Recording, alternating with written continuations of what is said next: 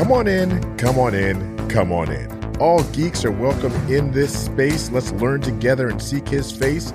I'm Lem Phil, your host for this Sound Maiden podcast, sponsored by LifeVest.com.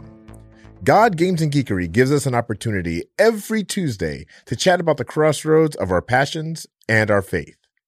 I can't wait to learn and discuss with you. I want to welcome you to the second episode of the Overwatch devotional series.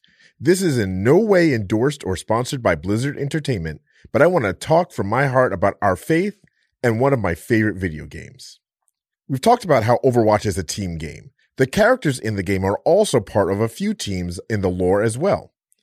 There is, of course, the title team of Overwatch. There is also the Shadow Ops team that were the elite core known as Blackwatch. However, there is one team that is even more exciting, entertaining, and relatable to me.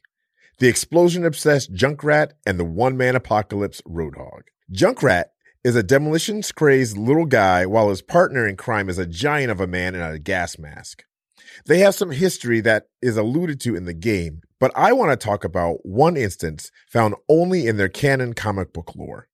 In the one-shot story, Going Legit, Junkrat and Roadhog stumble upon a businessman who hires them for a seemingly honest job for quite a bit of money. Junkrat, who is the voice of their operation, gets excited about the chance to go legit. It's their time to prove that criminals can change. It's a great chance at redemption. I won't spoil the story further, but let's say that I await the next time they get the chance. I am also waiting for summer to boom in full because that means LifeFest. Because of the world state right now, LifeFest has been rescheduled for August 13th through the 16th, 2020.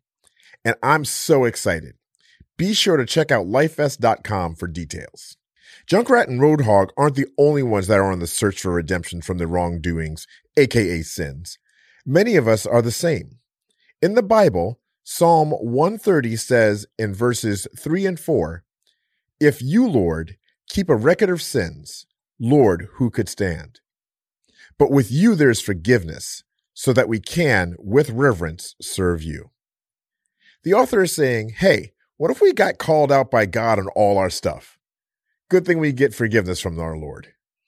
If we take a look at our inner Junkrat and Roadhog, we too are seeking redemption for our sins.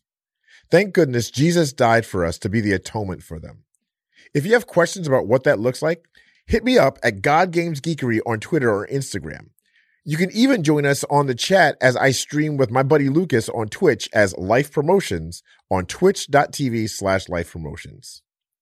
That's all for this week. I can't wait to join you again where you live, play, and work. Remember, you are geeky, you are loved. Peace.